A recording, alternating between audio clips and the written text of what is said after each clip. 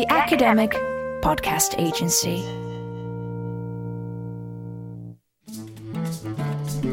Welcome to the White Owl Stories podcast, episode 9.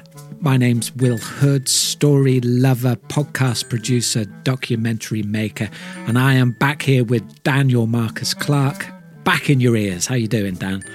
I'm good, thanks, Will. Yeah, I'm intrigued to embark on this journey today, because today we're going to be listening to a piece that I created many years ago with a group of collaborators called To Sleep to Dream, which was a piece that was created as a 3D movie just for audio. We created it for blind and blindfolded audiences, and it was made for a 22-speaker domed setup that toured all over, sharing it with audiences. But now we're hearing to it the first 20 minutes of it rendered into 3D for headphones. So I listened to it in preparation of recording this episode, and it's gorgeous, man. It's really very, very lush. The way that the sound design works with the music in particular, and also this sense of what you described, I think in the previous episode, but certainly to me in conversation, this objective that you had of wanting to scale back on the explicit narrative and to see how much of the story could be expressed through sound design and through music and through the mood, right? The general atmosphere of the piece. And I think you've nailed it. I mean, it's a very strong atmospheric audio experience.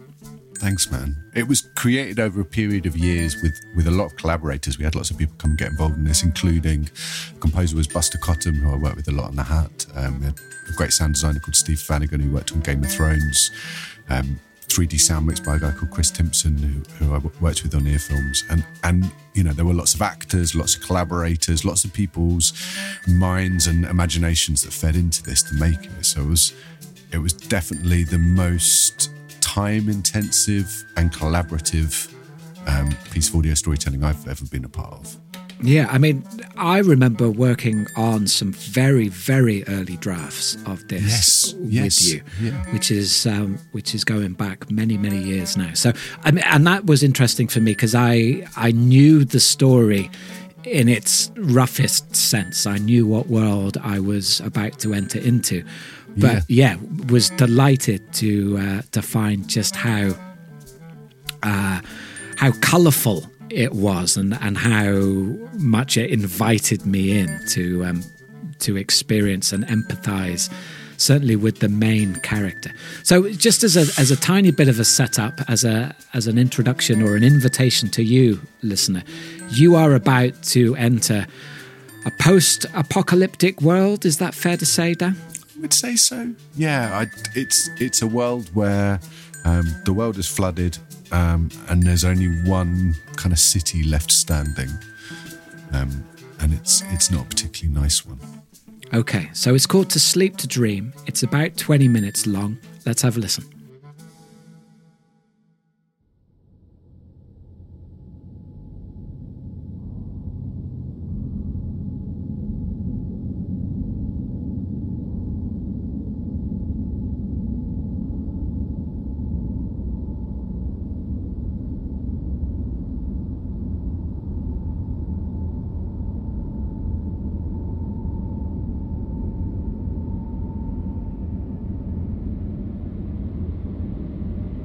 In 2040, the Great Floods began to come, devastating the entire world and burying the earth beneath water. The few survived became hunters, searching on the seas for dry land. And high in the mountains of the east, some found it, a final bastion of grey in a spinning orb of blue. Later, a new city. And so people flocked there.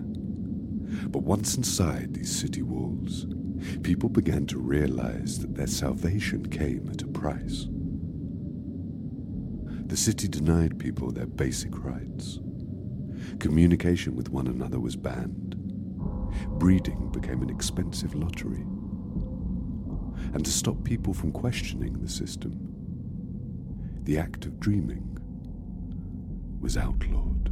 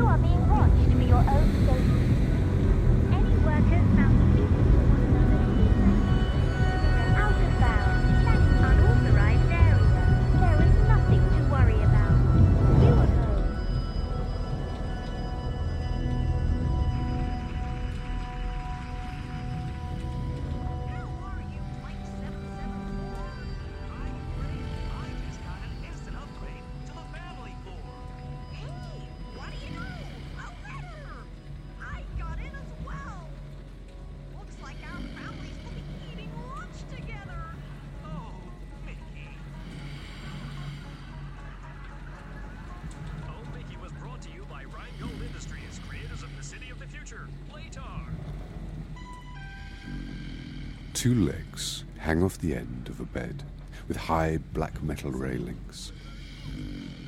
A man lies squeezed inside.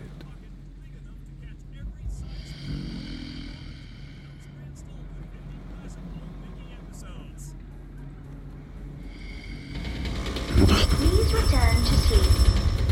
Please return to sleep. Please return to sleep. Please return to sleep.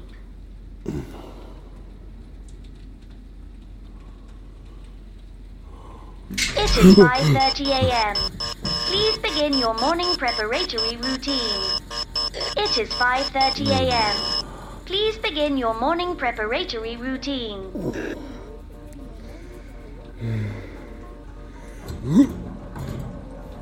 Walk to the toilet. Stop. Well done. Please step into the shower. Well done. Shower activated. Powering up. End of designated shower. Powering down. You have been charged 20 credits for this shower. Step out of the shower. Dry yourself. Well done. Dress yourself. Good. Shoes. Shh.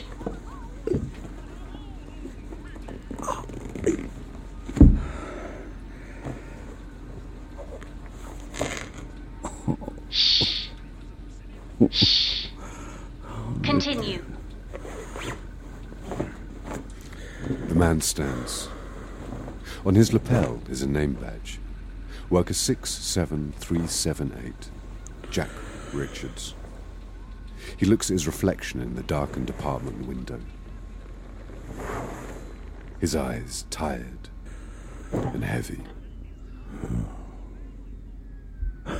In the reflection, Jack can see that the surveillance camera that normally watches him has just turned away. You have 1 minute to complete your morning preparatory routine.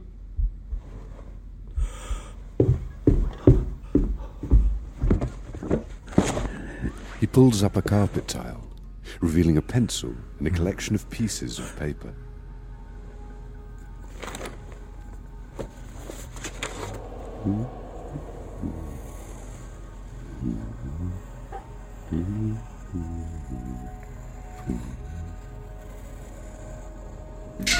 Please prepare to vacate your apartment. You have 5 seconds to vacate your apartment. Step out of your apartment. Walk.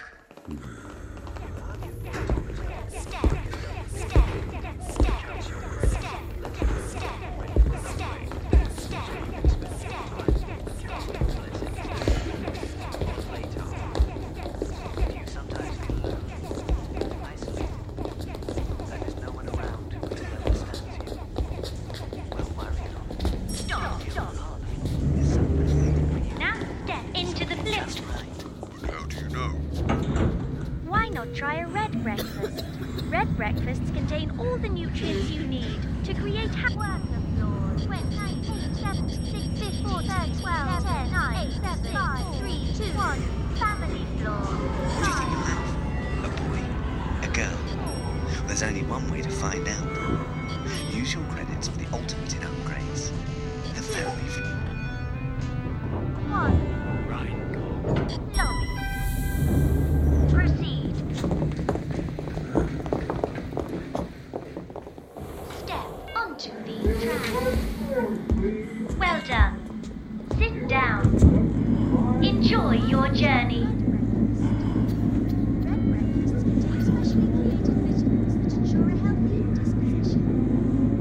This is an announcement. Any workers found speaking to one another during this journey will be docked credits and may be arrested.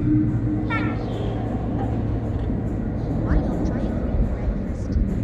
Green breakfast contains all the nutrients you need to create happiness in your life. You have enjoyed your journey. Well done. Walk quickly and quietly. Do not rush. Do not push other workers. Come back to the yard. Please do not rush. Do not push other workers. Do not rush. Repeat. Rheingold Industries offices.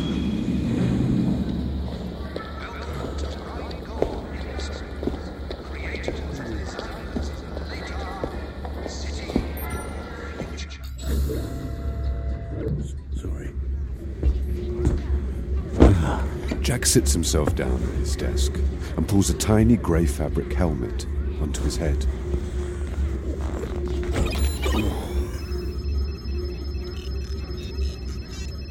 Worker 67378. You have 2,015 credits. Preparing. Now can you get the red hen into the basket? Well done.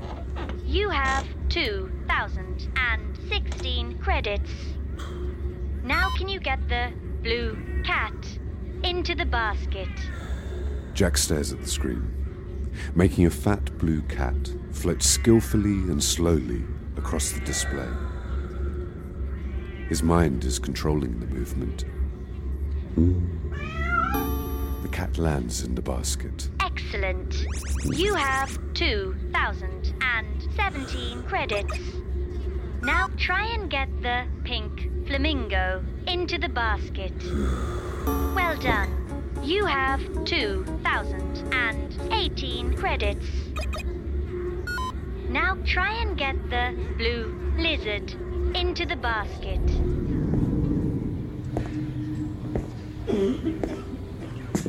Worker select lunch. Green. You selected orange. Is that correct? Preparing.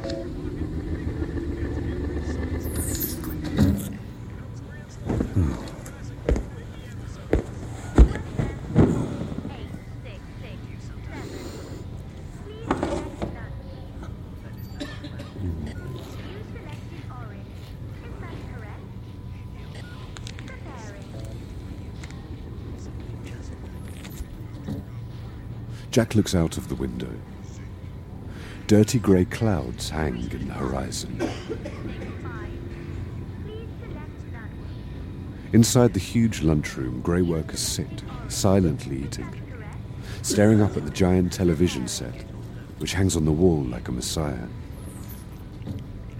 Each worker equally tired, equally alone. It counts your credits, lets you know when you're ready for an upgrade, so you can spend your time counting your blessings here on Later.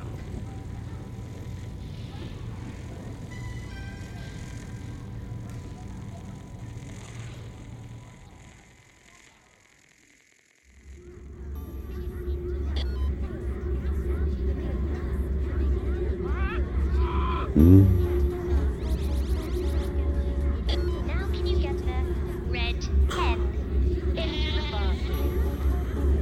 Well done. Now can you get the into the basket? Into the basket. Into the basket. Now can you get the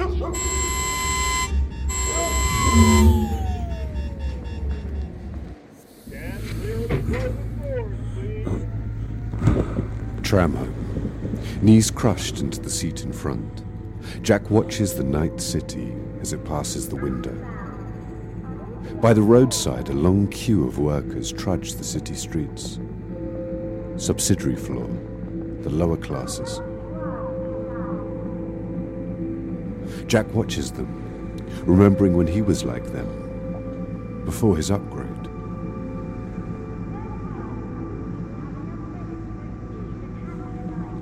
Beyond them, the sea lashes against the tall concrete floodwalls, as if the water was angry at this lone island.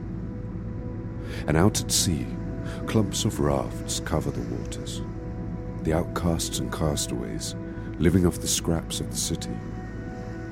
And further out to sea, all on its own, is a solitary raft. You have enjoyed your journey. Well done.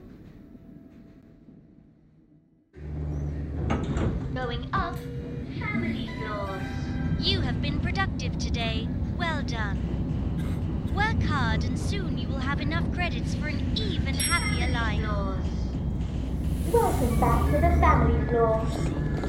Your life here is so wonderful. Enjoy all of your perks, only available to you and none of the lesser workers. Going up. Are you sick of waiting in line for the vending machines? Do you want to buy Worker floors. Welcome back to the worker floor. Your life here is good. Enjoy all of your perks, only available to you and none of the other lesser workers. Going up, subsidiary floor. Welcome home, worker. You are happy to be here.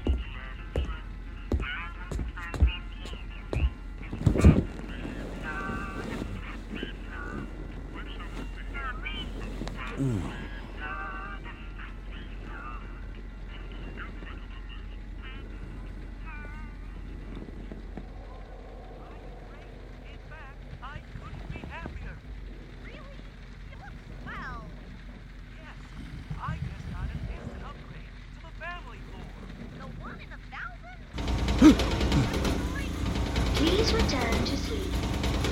Please return to sleep. What do you know? A letter! I got it as well. Looks like our families will be eating lunch together. Oh,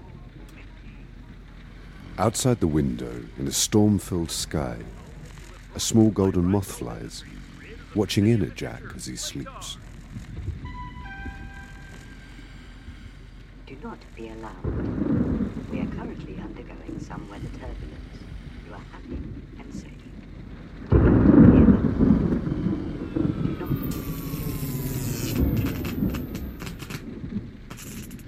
The room is plunged into darkness.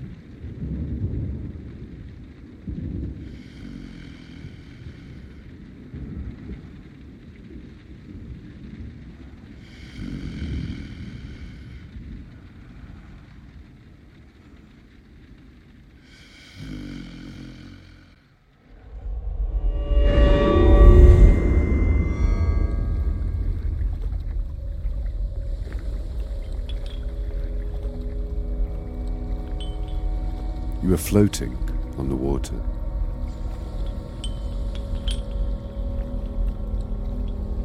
Far in the horizon, something begins to grow out from the ocean. Watch.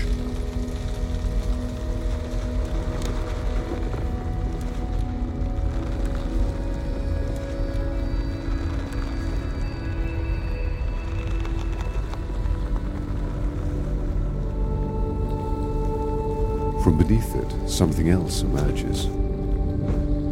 A giant moth, its wings golden in the sunlight. You watch as it begins to fly across the seas towards you.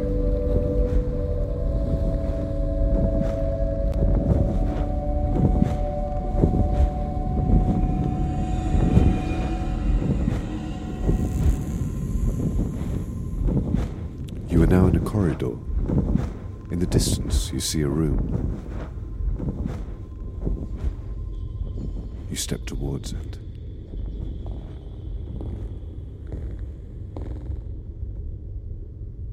You are in a laboratory. In front of you, a child is asleep on a bed, surrounded by kind faces. They watch him with care as he sleeps. It seems familiar. A feeling of great warmth begins to fill you.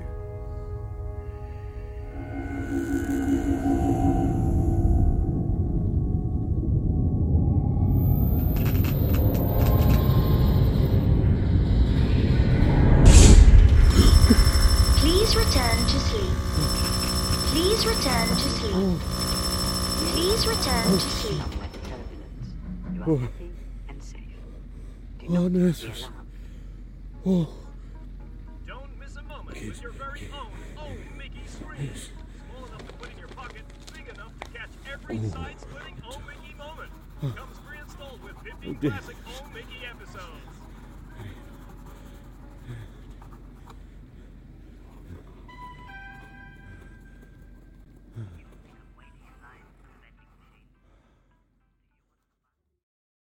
There you go. Yeah, fantastic, man. It's lush, is what it is. I think there's so much going on there. I was busy scribbling down notes during listening to that. I'm thinking, oh, we must talk about this. We must talk about that. But why don't we start with you? I mean, how does it feel listening back to that now as a piece of work? Are you happy with that? Because I know when you've created something, you spend so long just looking with the critical lens of what's wrong with it, right? It can often be difficult to get a sense of the whole piece until there is some time away from it. So, I mean, it's been a few years. How do you feel about that now? It's a good question, but it's an interesting process because we toured this piece for so long. So after it was created, and it was created in, over a course of years, like various iterations, we then toured it all over. And so I narrated it live and I sat in front of the sound system. So I've heard that piece, hundreds and hundreds of times. So in some ways it's just very familiar. But what's interesting in hearing it is just what a wonderful job all of the collaborators did on it. The sound designers, the Foley, the mix, the composer, like I could hear their contribution so clearly, and the contribution of people at every stage, because there's been, I'm like, God, I remember that in version 2, someone did that mix of the lift, and that's like, oh, I'd forgotten that, So I think that's what I'm hearing in it. But it's lovely to hear. It's the complete opposite of Andrew Sachs in that it was every single sound in there was constructed and placed. Every advert, everything was built from scratch. So it was laborious. Unless you were going to actually take your mic into the post-apocalypse horror show and make yourself a documentary, it would have to be that way, wouldn't it? Unfortunately so, yeah. Or fortunately so. I think fortunately so is probably... Okay, so you've got this central tenet that dreaming, the act of dreaming, which is something that, although not exclusively human, there's something that is special about dreaming, right? In that it speaks of a human experience which is the opposite of the secular. I don't want to go as far to say it's a religious experience, but there's a place of imagination, possibility of where things don't need to make sense, right, in dreams. So the idea that is outlawed seems to me to be the central theme running through, and that wonderful automated message of after they've woken you up, asking you to go back to sleep. Tell me a little bit about that. Where was that coming from? It was definitely coming from a fascination with dreams per se, and I think that's like, if you listen back to the first 3 episodes, there's those things come up in a lot of the early work, but it's about control and expansion, and that everything in later in this kind of premise is about control of freedom, and then allowance eventually. It's like people pushing back, and even like the central character that we've got is physically too big for the world. The bed's too small for him. His clothes are too small for him, and then you get this kind of everything's held in, and then you get this breakout, and it's so you start getting dreams, and as the story progresses, you start getting this splinter group appears who are exploring the dream realm. But it also came from, if I remember back, it came from a conversation I had. All of this idea started from one conversation, which was a guy that I met when I was many years ago, who was dreaming. He would go to sleep in the middle of the day and go into a dream state, and he was on a mission to meet a friend of his who lived on the other side of the world in a dream. So he was convinced that there was a common space that existed in the dream realm that was accessible by everyone. So he had a dream environment he called his dream Paris. He'd never been to Paris. He lived in New York, and his friend lived in Paris and had a dream space referred to as his dream New York, and he'd never been to New York. So they came up with this premise that maybe it was the same place. So they would go to sleep at the same point in time. So at the same, exactly the same time, and try and meet one another. And this concept just fascinated me, that there was an actual realm. And so that's a theme that comes up in the story later, that there is actually a physical space that these kind of controlled people, where there's no space on Earth anymore. The only spaces that there are controlled, that the characters start disappearing into this other kind of dreamland. So that comes up later, but it's I think that was the thing that kicked it off for me, this fascination with that concept. Okay. I mean, it's endlessly fascinating, the subject of dreams, really, isn't it? Yes, so much in there. We talked a little bit about it, I think, episode 3 or 4 with the piece Comedy. I remember we went a little Jungian on the subject with that. I mean, again, this is just what jumps out at it for me. But there's something about, despite the system not wanting this man to dream, not wanting Jack or 63678 to dream, he, as an act of rebellion and as an act of humanity almost, is desperate to right these dreams down, right, to try and capture them. And to me, that is, you know, like a fascinating meta-narrative, because, and this is what I get from it, again, you know, push back and let's get into your intention with it. But it speaks to something of the man or the human being as essentially an artist, in the sense that we have this desperate need, in however we do it, to try and represent and make sense of the world in which we find ourselves, right? And there's an implicit promise in there somehow, however misguided in some cases, that will offer some kind of salvation. You know, and so there's something, it makes me think of, I don't know, cave art, you know, 17,000 years ago, our ancestors trying to make sense of the world that they find themselves in by representing their experiences on those cave walls, in the sense that somehow this will lead to a progression, you know, towards what is unknown, but somehow it will be better if we are able to make sense and organize the world.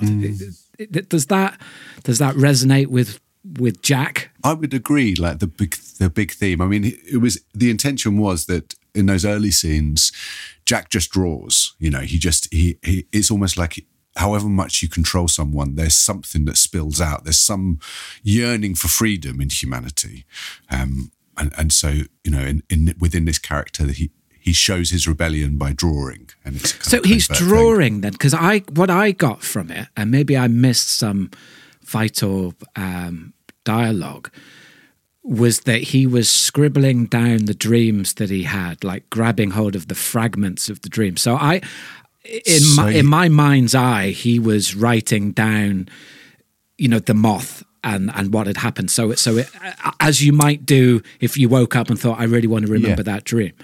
So that is what happens in that second, just after the dream. He draws it down, but right in the opening, I don't know if you remember, there's a point when he's in the apartment where the camera looks away and he runs over and starts drawing.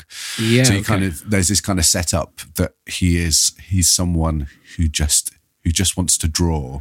It needs to be expressed somehow. Exactly, it needs to come out. So, yeah, I mean, it is this thing of like, what happens if you put someone in an ultimate space of control? There are points that they want, we need freedoms, we need expression.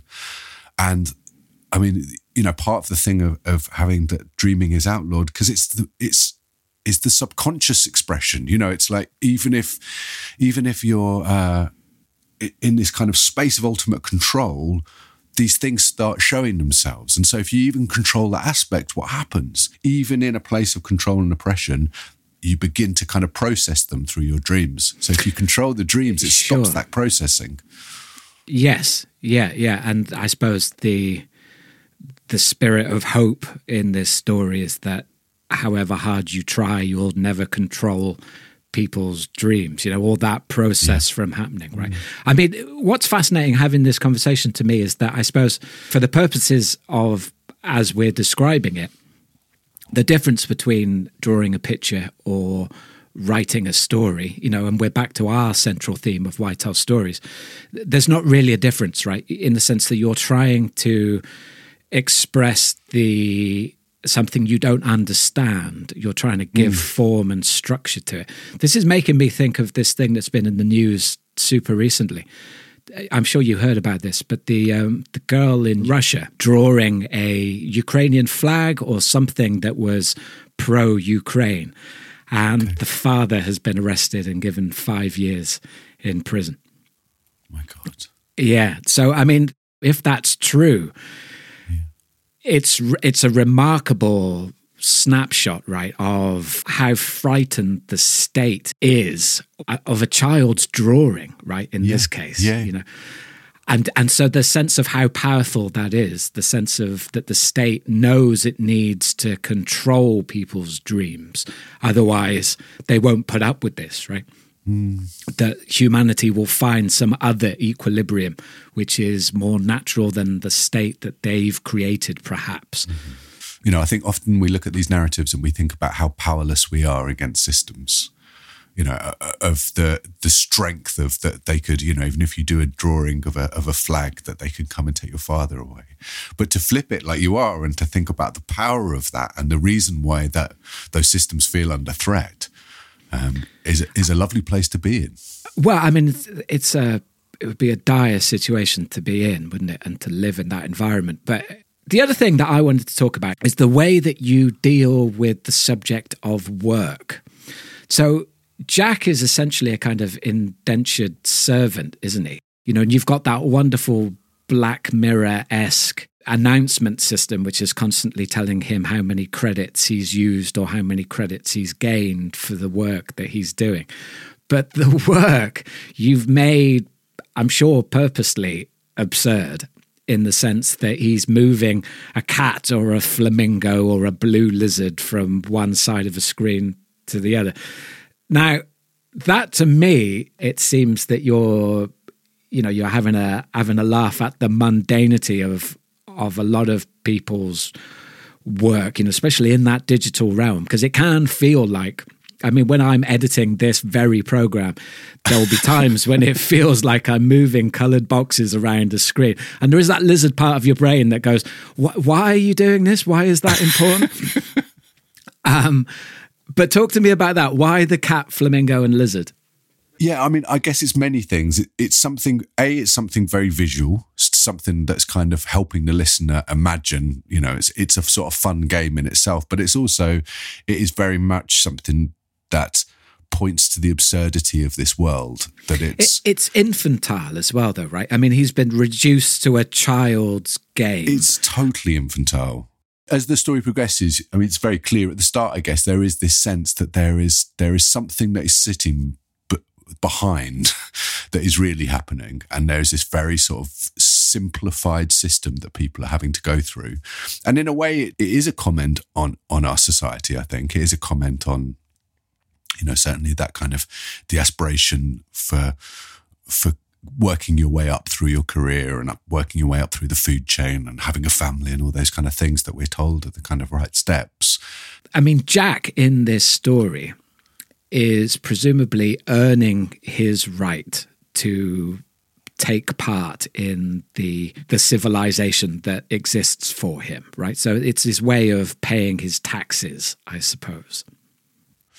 Yeah, in some way. I mean, within this world, what's being created is that every basic right is taken away from people, and the most kind of the highest up of those basic rights being to breed, to have a family, to kind of to have your own children, and then those rights are earned back.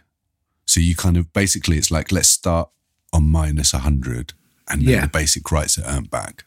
Well, I mean, and that's very much the definition of indentured servitude, isn't it? Is that you're working to pay for the lights that are on that light the factory floor in which you work and the uniform that you wear to work, and by the end of the day, you've paid off those two things, and the meal that they give you. And the toilet roll that you used in the middle. Exactly. Of exactly. It's like...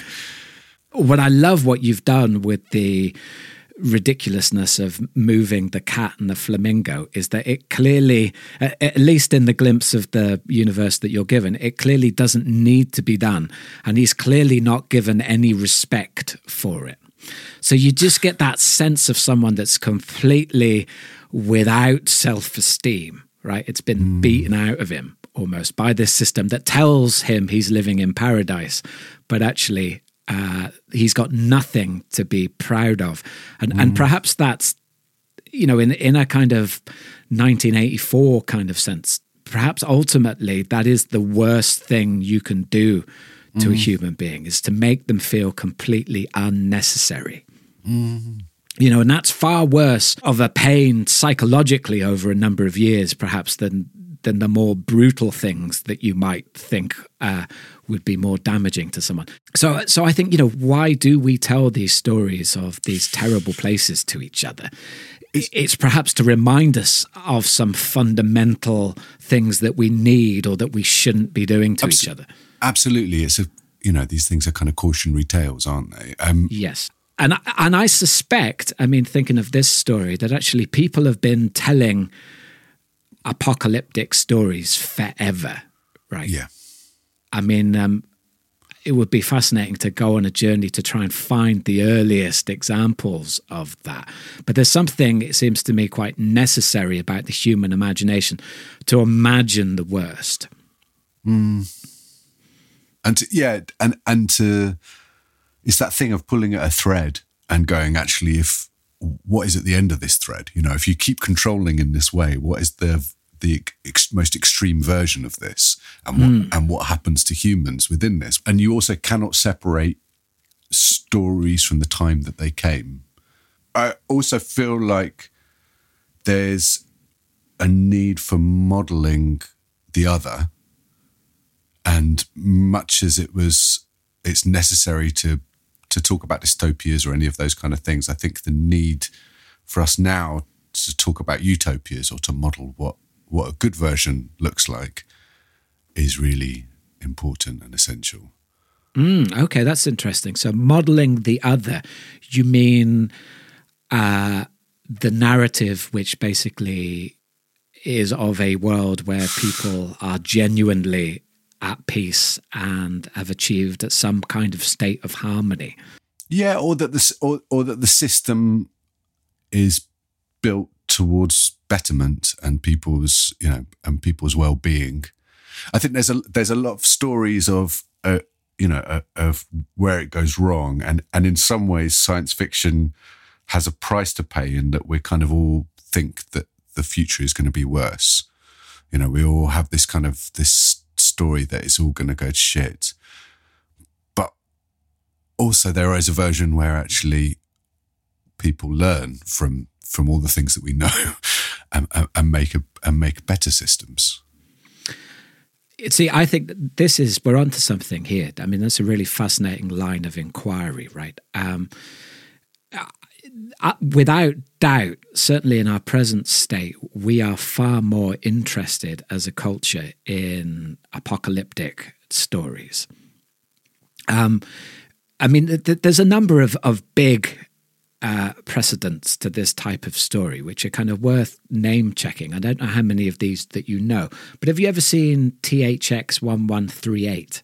Great film. Yeah, amazing film, right? So the similarities that I see with that and To Sleep to Dream, and it's a really important place, and this is also true of Brave New World, is that all of these worlds, there is a sense that your main characters, the characters that you're encouraged to empathize with, are living in a simulation, right? And that's important because they are being told that they live in paradise. And I mean, they're quite literally, explicitly being told in your piece here that they have a wonderful life, right? That you are happy. That idea of simulation, to me, is a really important one, because it seems to me that the further that society, civilization, groups of people living together progress, certainly in the technological realm, the more we live in simulations, right? And I'm not even talking about a Tron-like existence of the future. I mean, if you compare our lives now to even our parents' or our grandparents' life, you know, we were the first generation to be raised by TV. Right? So much of the information in our brains is referenced or culturally indexed to TV shows and films in a way that our parents weren't even. You know, our grandparents would have grown up without central heating and perhaps outside toilets, right? So each layer that you go back, you get nearer to some sense of people living in a physical reality, whereas... And they may sound like insignificant details, but I think it does edge us towards a simulation in the sense that, you know, in your heated home where, you know, your stories are told to you through films, your information comes from the internet, you know, so many of your social interactions, perhaps on social media. You've got the whole discussion around pornography, replacing sex or an adjunct to sex.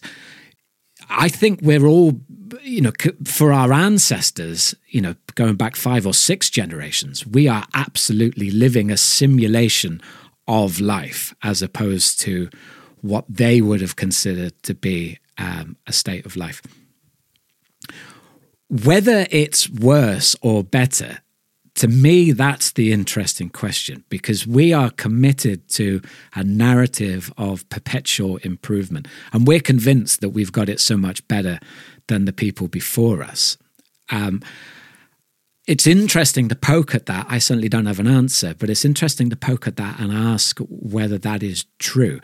What's fascinating, I think, about these post-apocalyptic stories, and To Sleep to Dream being one of them, is that the audience is given the perspective that we know that it's not paradise, right? We're given this kind of behind the curtain glimpse of, oh, that must be awful. Whereas the character is unsure, right? They're having this dialogue with the system. They don't know. They suspect that it might not be what they're being told it is. But they don't know. But as the audience, you know that they're being fooled, right? That they're in a simulation. I think what we're talking about in terms of the Whitehall stories within this piece is around stories for modelling society. The role of the dystopia is to shine a light on society as it is, to show actually what are these behaviours that we're carrying out? What happens if we keep exploring them or we keep pursuing them? And what does it actually mean to be a human in that? And I think it's a different kind of story than the ones that we've visited in the past, but I think it's really essential. I think it's important to have stories that can probe at wider society and make us question whether the ways that we're living are the right ways. I'm not saying that this piece does that, but I think that is the role of the kind of dystopian story.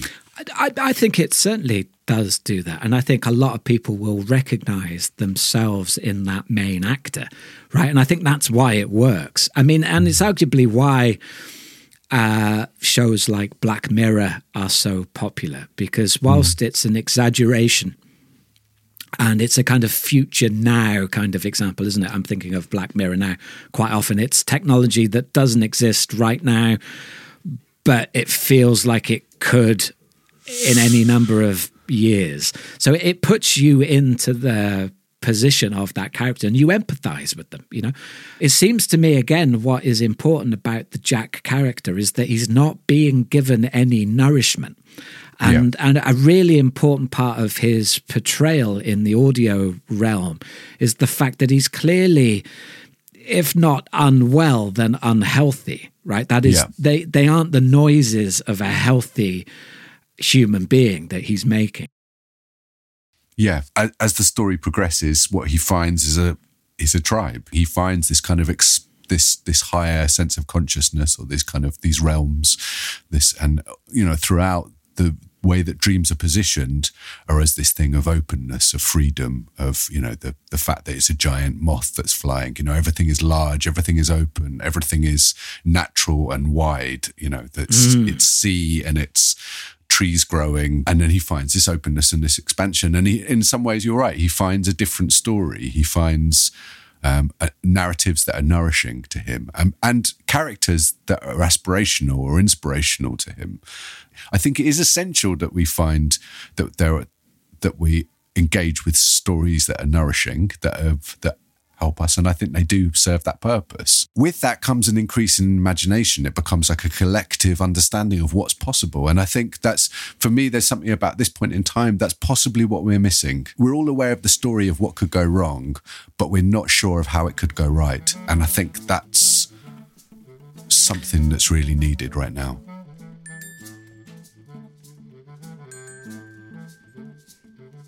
To be revisited, I think. Let's try and find, perhaps, in our search of experimental audio storytelling, the examples. Let's try and find a utopian narrative. They must exist out there. Should we have a dig? We'll have a dig. Let's have a dig around and see what we can come up with. All right. I'm going to put a link, as ever, in the show notes to, am I going to put a link to this segment or am I going to put a link to the piece as a whole? I think, do you know what? I'll put it up as a whole. People can listen to it. It's never been shared before, but if people want to listen to it, and it's a kind of special treat for people who've got this far with us. Yeah. How long is the whole piece? The whole piece runs at about 90 minutes. It was created to be listened to in a live environment, but I'm sure it will be an interesting listen on headphones, or I hope it will. Okay. I'll put that up. Great. Well, so for anybody taking a deep dive into that, please get in contact and let us know what you think, what your thoughts are about that and anything else to do with the show, any of the previous stories. We'd love to get your feedback. There's a email address in the notes, which is info@academicpodcastagency.com. And I guess we'll see you back here for the next episode. Episode 10. Episode 10. I feel like we should do something special for episode 10. All right. Well, let's have a think about what that is. I'll wear a hat. Okay. All right. Meet us back here. Next time. It would be great to see you. Dan, lovely as always. Take care. Likewise. Until the next See you time. soon.